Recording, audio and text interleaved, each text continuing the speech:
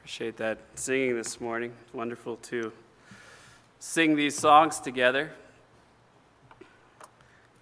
You know, it's hard to believe, but we have made it to the last message in the book of Philippians. And so we're coming to the end of the series. So we'll be in Philippians chapter 4 today. So if you have your Bible, open it to Philippians chapter 4. We're going to look at the grace of God. This is really the closing to this letter, as we have made our way all the way through. So Philippians 4, we're going to begin reading in verse 21 here in just a moment as you turn there. But it's always a joyous time to know that you have made it through another book of the Bible together. It's a little bit sad. Of course, we'll miss going through this letter together, but God is good, and hopefully the things that we have learned through this, we will continue in as we go forth. So Philippians 4, beginning in verse 21, says the following: "Salute every saint in Christ Jesus. The brethren which are with me greet you. All the saints salute you, chiefly they that are of Caesar's household. The grace of our Lord Jesus Christ be with you all. Amen." All right, so as we consider this letter together and this closing parts of this letter as we've read it together, I want to remind us of just a couple of things about, really from all the way at the beginning, that we perhaps have forgotten about. Or one of the things about this church here at Philippi, remember Philippi is a Roman colony, and this was a church that was planted first with just a few folks, one being a Philippian jailer, right? Another being a prominent businesswoman.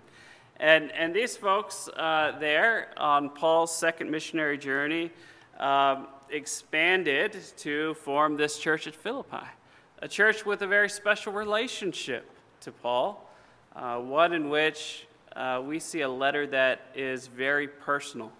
In fact, of all the epistles, I think this is both the most personal and, in regard to Paul, the most autobiographical, the most often that he talks about himself. And this is a church where he felt comfortable and able to do that. He was able to even use himself as an example because he knew that they would respond in the right way for it, knowing his heart. Throughout the letter itself, we saw various things along the way, some of it issues of unity going on, folks who were preaching the gospel out of contention and strife, and of course, Paul pointed back to the fact that they ought to be rejoicing that the gospel is being preached, right? When the true gospel is going out, rejoice in it. There were some ladies who weren't getting along, and Paul encouraged the church to help them to get along the way. There were folks who were relying upon their own self-righteousness, and we saw Paul point to his own life and just simply say, hey, if anyone has the right to boast, it's me. And he listed his accomplishments. And yet he said that they are as nothing in comparison to being in Christ. And so that is the church that we are now saying goodbye to. As we had really a beautiful high point in verse 20, a doxology about how wonderful God is and the glory of God. And now we are moving on to really just a closing here. But it's an important closing. It's a significant closing. And so we're going to look at this together this morning. Let's look to the Lord in prayer. Heavenly Father, we thank you for the Word of God. We pray, Lord, that your word would challenge our hearts this morning. Father, prepare our hearts to receive truth. And Lord, as we think about this church that you so graciously worked in that day, we pray, Lord, and recognize that even today you are still at work. You work in churches today. You work in the hearts of people today, your children. And Father, we ask that once again, our hearts would be encouraged, that, Father, we would even be excited about what you're going to do. because you are a God who cares about your people, who is active and at work in the world today. And Father, we pray that as your children, you would use us for your glory. And we pray these things in Jesus' name. Amen. One of the things that we see from the very beginning of these verses here is that gospel grace brings love. And another way of saying that is when the message of the gospel goes out and people are united under the Word of God and under the gospel itself, when people come to Christ, when that happens, it brings about a love among believers, right? A uniting love between one another. Verse 21, we see this beginning, right? Salute every saint in Christ Jesus.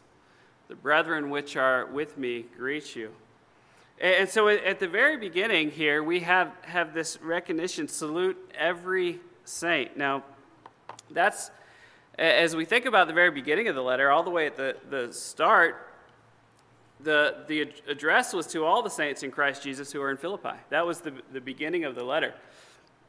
So those same saints, that idea of the saints here, is now once again being mentioned. Now, when you say the word saint today, right, in our culture, in our context and society, a lot of different things come to mind, perhaps, and some may be biblical and some may not be biblical. And so as we think about this, what is it we're talking about when we use that word saint? What is it that we're referring to? Well, this idea of saint has the root, the idea of being set apart or holy. It actually goes back, we could say, all the way to Exodus 19:6. You shall be unto me a kingdom of priests and a holy nation. These are the words which thou shalt speak unto the children of Israel. And so we had a nation set apart to God in the case of Israel. But now we're talking about individual believers. And so the same concept, the same idea of those who are being set apart to God is now being used to refer to those who have put their faith and trust in Jesus Christ for salvation. Now it is being used for those who are the children of God. Another way of saying it may be God's holy people. That's perhaps words that might cause us to fear a little bit if we were to think about it, right?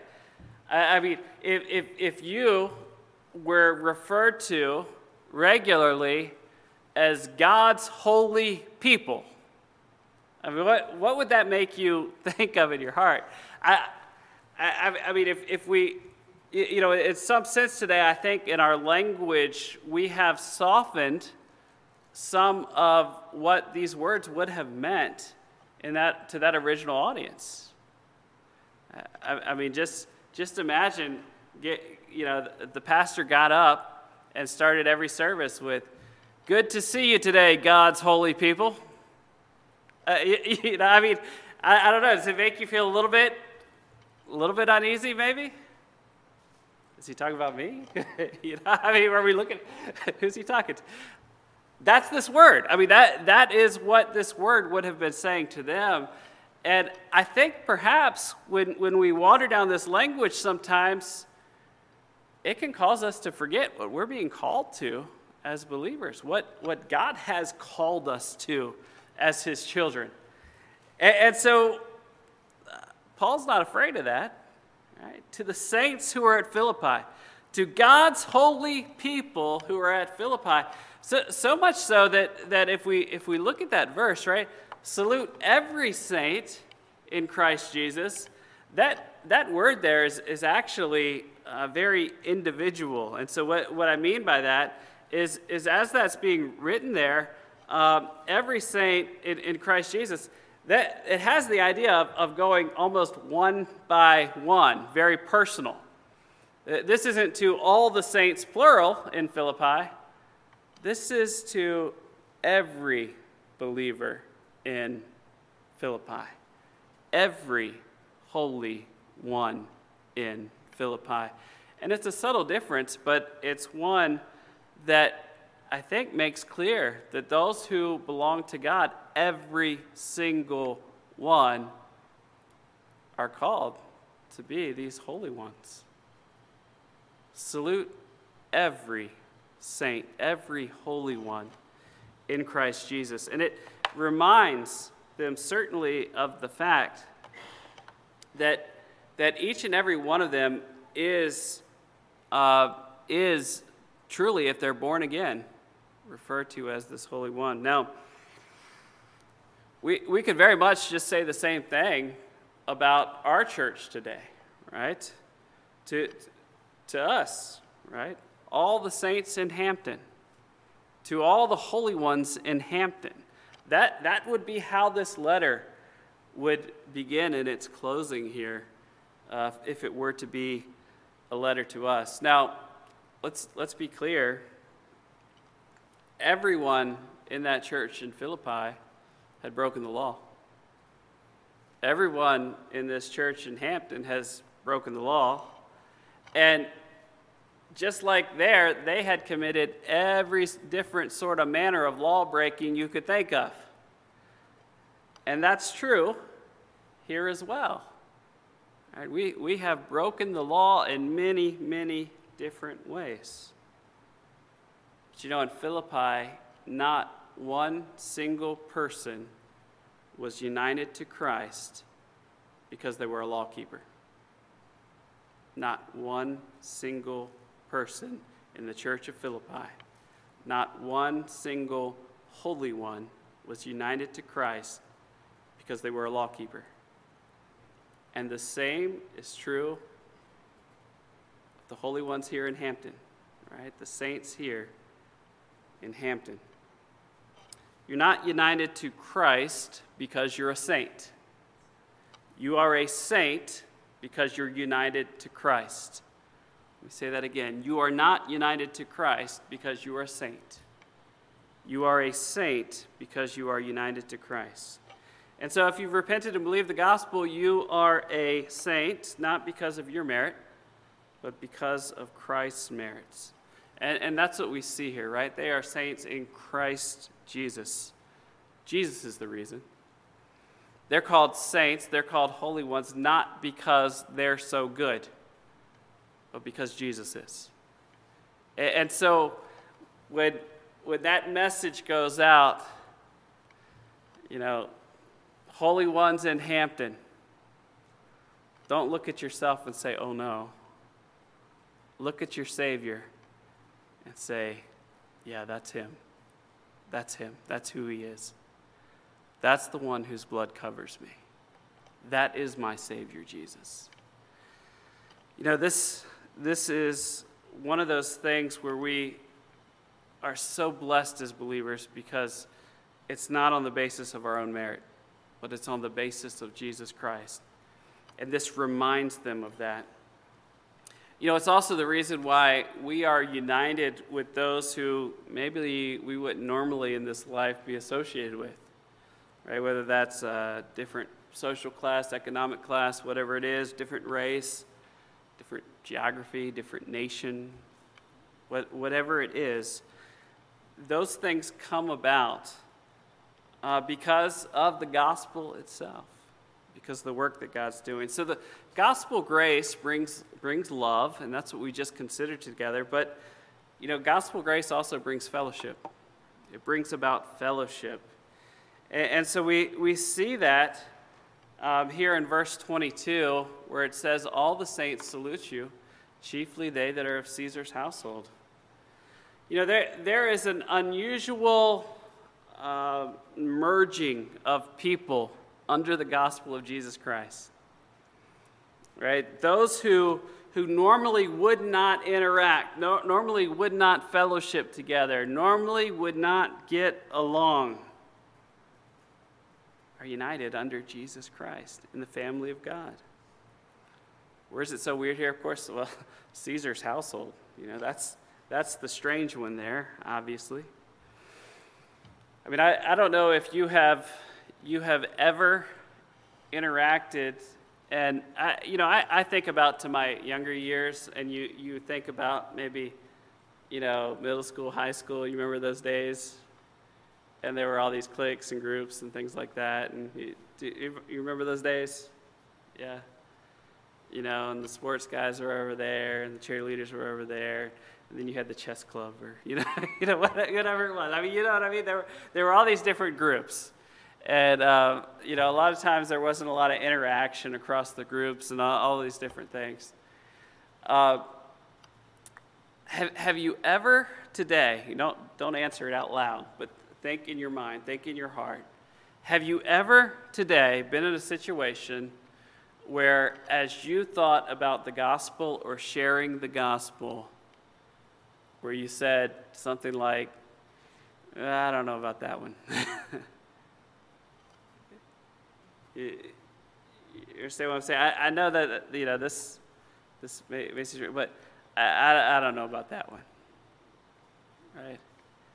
And maybe it was because the person you came up with, maybe they were poor, maybe they smelled bad, maybe they were homeless, maybe they were a different race, maybe they had a certain attitude about them or a certain air about them, right? Whatever it was. Maybe they were rich and you weren't, and you were scared to go up to them. Maybe they're a celebrity and you're not. Or maybe you just didn't like their hair, but whatever it was, right? I mean, those things, those tugs, those pulls, I think are still in our lives and our hearts as sinners today.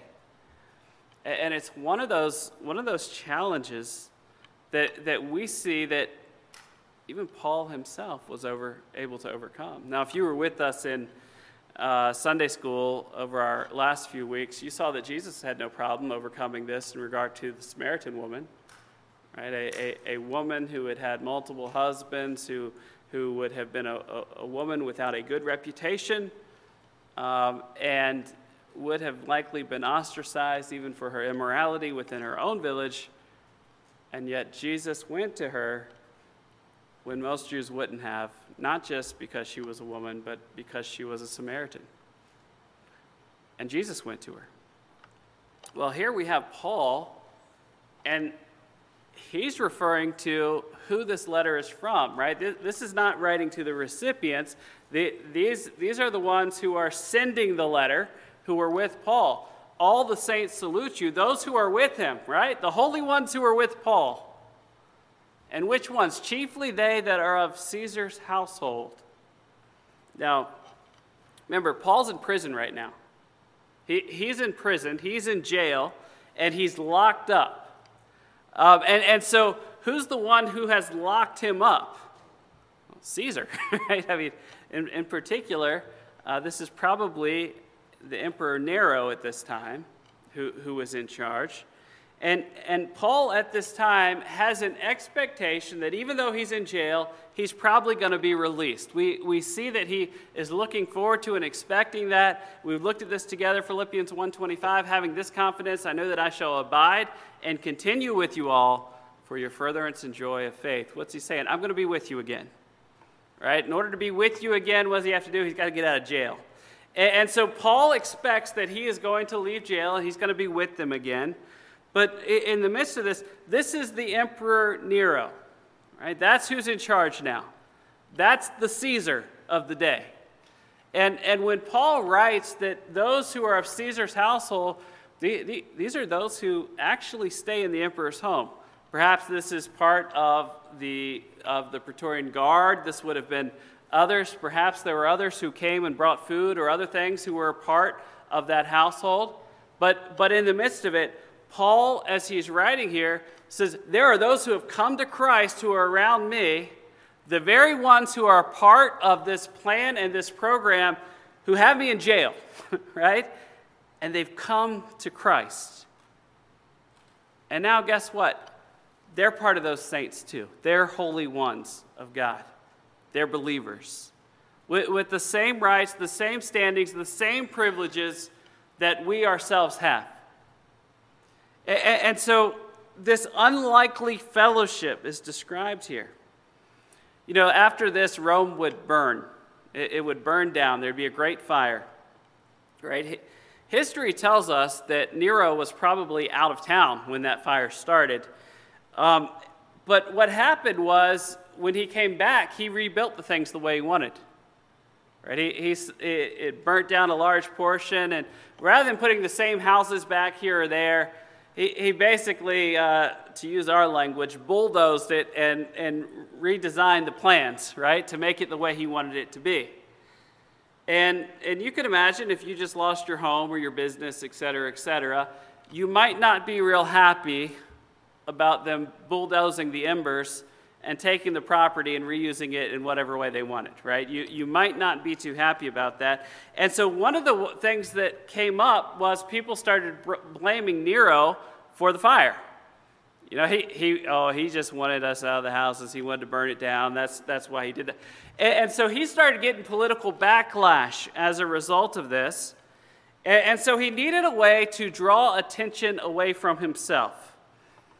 And so he decided to unite the people around a common enemy, Christians. Right? That was his desire. And so instead of, you know, these calamities, often you'd have a forest fire or something like that, or a big fire in town, or, you know, whatever it was, a flood takes place. In that day, normally they would have blamed the gods, right? The Romans would have blamed the gods. And normally would have done something to seek to appease the gods, so that they wouldn't be happy anymore. That's typically what would have happened in that day. But this time, they didn't blame the gods. They blamed Nero. And they looked to him and he said, I need to figure out something to do. It was written this way by the historian Tacitus. I'm going to read this to you. Wherefore, in order to allay the rumor he put forward as guilty, and afflicted with the most exquisite punishments those who were hated for their abominations and called Christians by the populace. Christus, from whom the name was derived, Christ there, was punished by the procurator Pontius Pilate in the reign of Tiberius. This noxious form of religion, checked for a time, broke out again, not only in Judea and its original home, but also throughout the city, Rome, where all abominations meet and find devotees. Obviously, this is an unbelieving historian who's writing this. Therefore, first of all, those who confessed, i.e. to being Christians there, were arrested. Then, as a result of their information, a large number were implicated, not so much on the charge of incendiarism, in other words, not so much for starting the fire, but for hatred of the human race. They died by methods of mockery. Some were covered with the skins of wild beasts and then torn by dogs. Some were crucified. Some were burned as torches to give light at night. Whence, after scenes of extreme cruelty, commiseration was stirred for them, although guilty and deserving the worst penalties. For men felt that their destruction was not on account of the public welfare, but to gratify the cruelty of one Nero. That's an unbelieving historian writing of the events of what was taking place to Christians in Rome just a short time later. That's the same household, the same Nero's household, who Paul here is referring to as the saints, right? The believers within that household, those who came to Christ. Just a few short years later, you can imagine if there are those within Nero's household who are carrying out these horrendous things, they would have been there in Paul's time as well. And yet some came to Christ. What's going on? How does this happen? Well, God worked in hearts.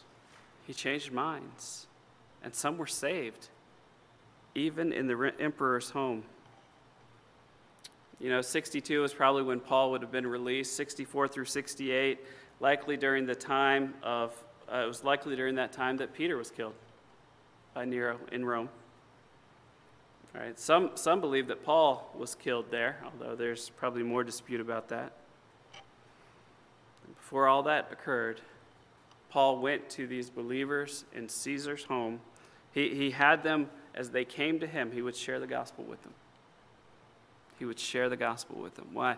Because he knew the change that took place by the gospel of Jesus Christ.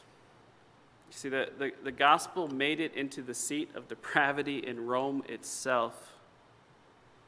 And God today still sends the gospel to the far corners of the earth. People all around the world can be saved.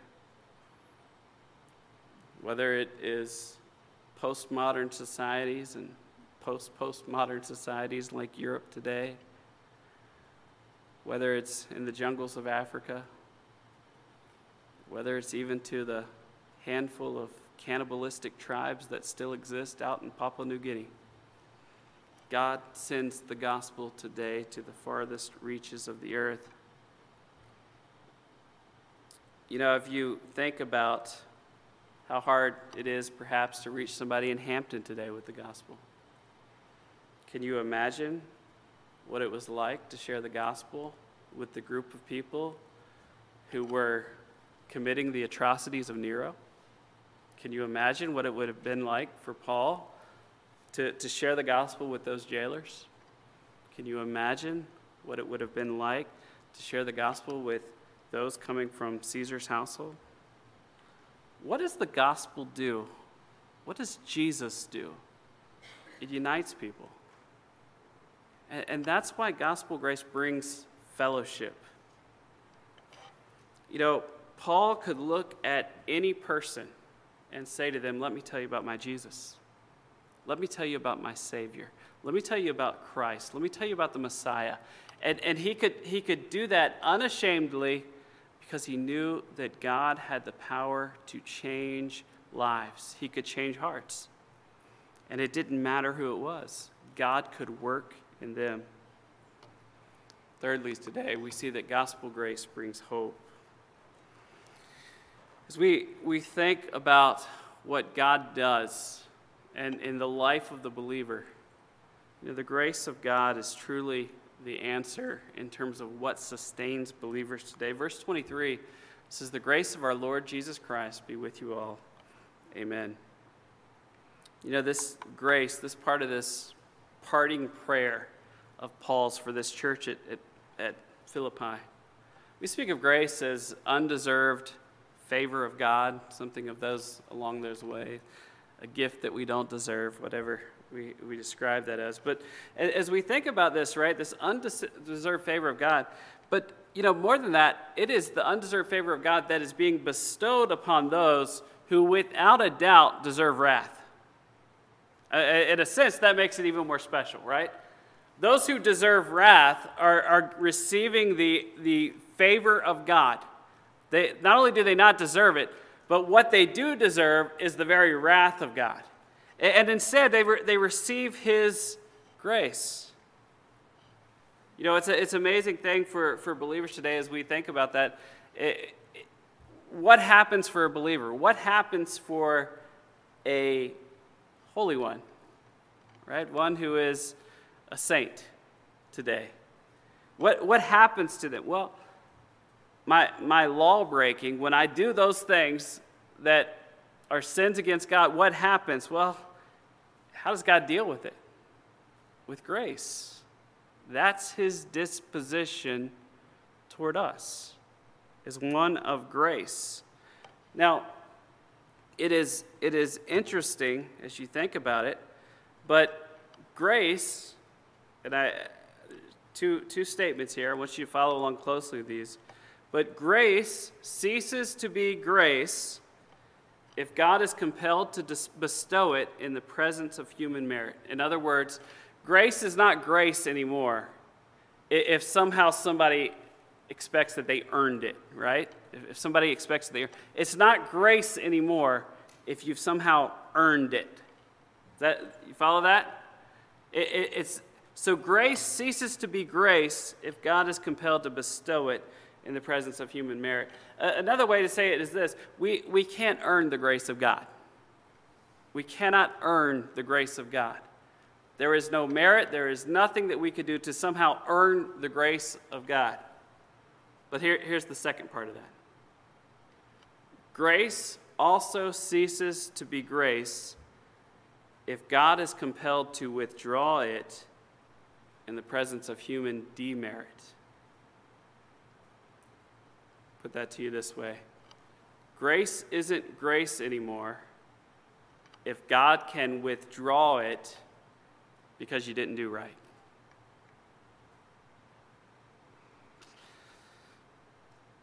Grace, as we described it before, is undeserved. It's not on the basis of merit or demerit. It's on the basis of God offering his undeserved favor. Now, I want to be clear. Let me ask you this question first. I want you to think about it. Because I think this sometimes comes up in our minds and hearts even today. Don't answer this out loud, but ponder it in your thought. How many of you maybe felt that God somehow removed his grace from you this week? You ever feel like that?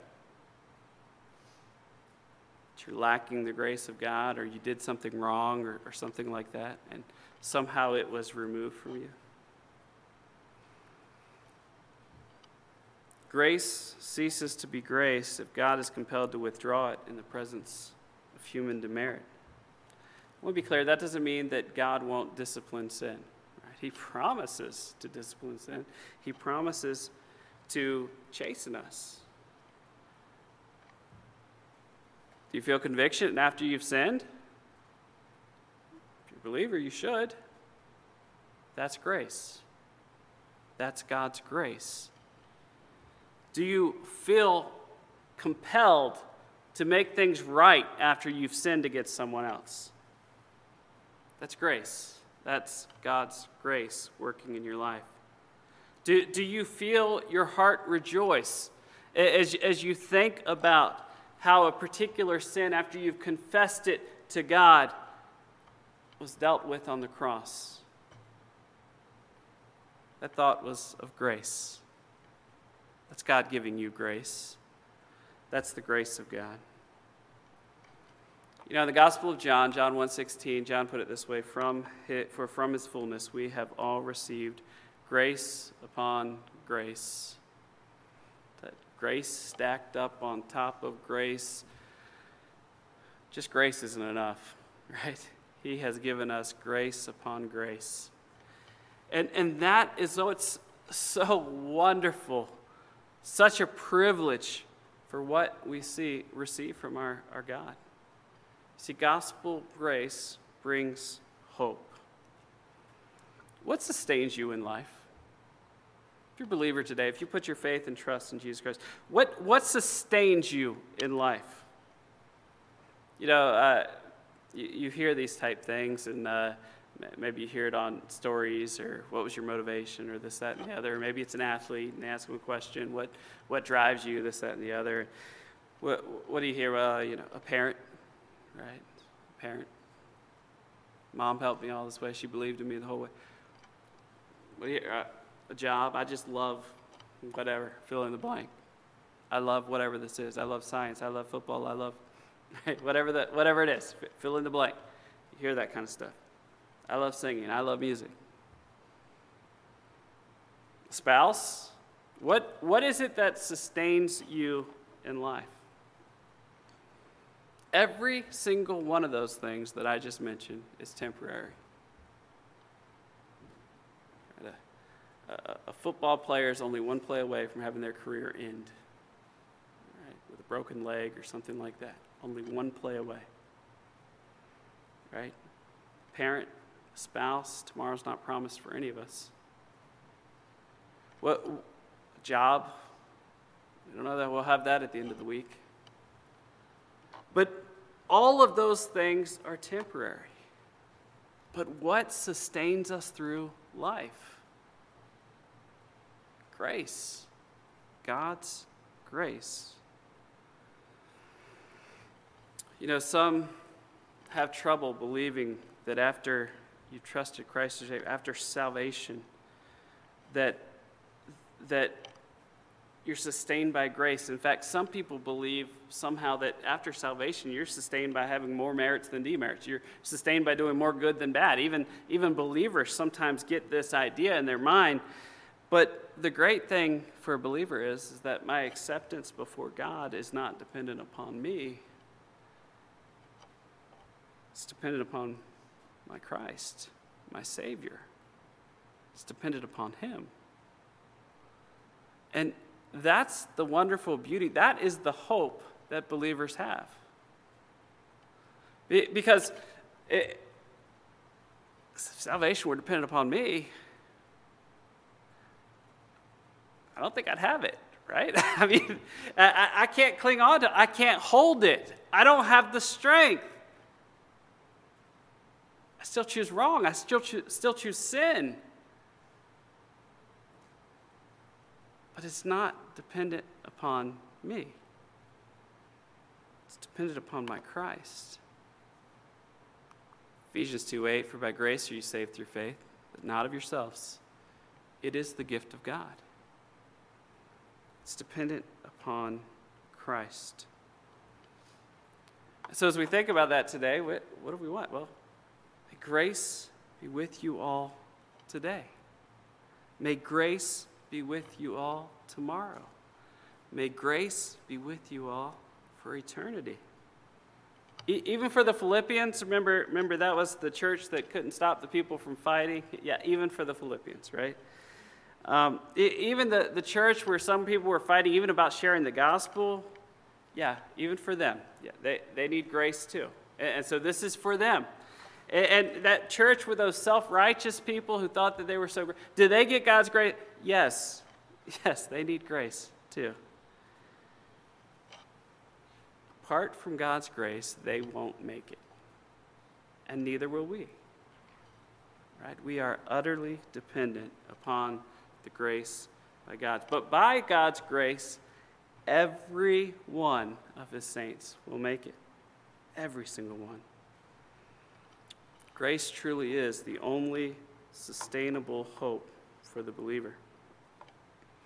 So what do we have here? Well, gospel grace brings love. It unites people together with affections toward one another and caring about one another in ways that we would never expect, so much so that gospel grace brings about fellowship between people who normally would not get along at all. Gospel grace brings hope. It brings hope knowing that the future is secured and believers hang on to it and cling to it.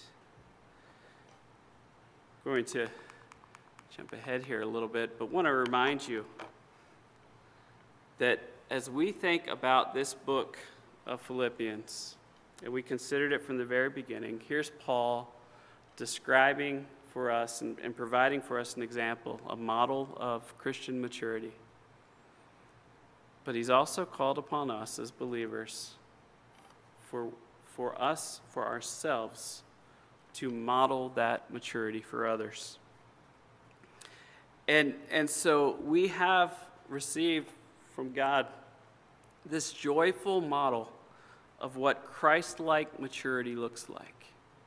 And as a church, we have the responsibility not just to receive the model, but to demonstrate it, to model it for others and what He's put before us. And so as we close the series this morning, we want to close the series by the grace of God, relying upon His grace and savoring, absolutely enjoying the very grace of God. Let's pray. Heavenly Father, we thank You for Your grace today. Father, we thank You that grace is not merely a footnote, but rather it truly is Your disposition toward us. Father, we thank You that You have bestowed upon us not just grace, but grace upon grace. And Father, we simply today want to give You thanks for that. Father, I do want to pray for those who are here today who perhaps have had their thoughts changed, their minds changed in hearing Your word. Father, perhaps there were those who thought in terms of merits and demerits, doing good, and versus evil works, good works versus bad works, and somehow considering, even in the Christian life, some sort of scale. Father, I pray that today your word has touched hearts and changed mind about the very grace of God, and that even as believers, Lord, our salvation is established not in our own merit, but by Jesus Christ. Father, we thank you for that truth. Father, we thank you that salvation is not dependent upon us or our works or our merits. And Father, we thank you that losing salvation cannot take place because of our sin. But Lord, we know most of all that through the power of the gospel itself, through believing and trusting in Jesus Christ, that you change lives and hearts, that your Holy Spirit lives in us. Father, that you are at work helping us to conform into the image of Jesus Christ. Father, help us to pursue it ever more, not for the sake of merit or demerit, but rather out of love for who our God is, and out of love for one another as we seek to edify one another and encourage one another. Father, may we be sustained by your grace, knowing that we have hope because of it. Father, I'm so thankful today that our future is not dependent upon us, but rather it is sure because of Jesus. Father, it's a privilege to be your child today, and we pray these things in Jesus' name. Amen.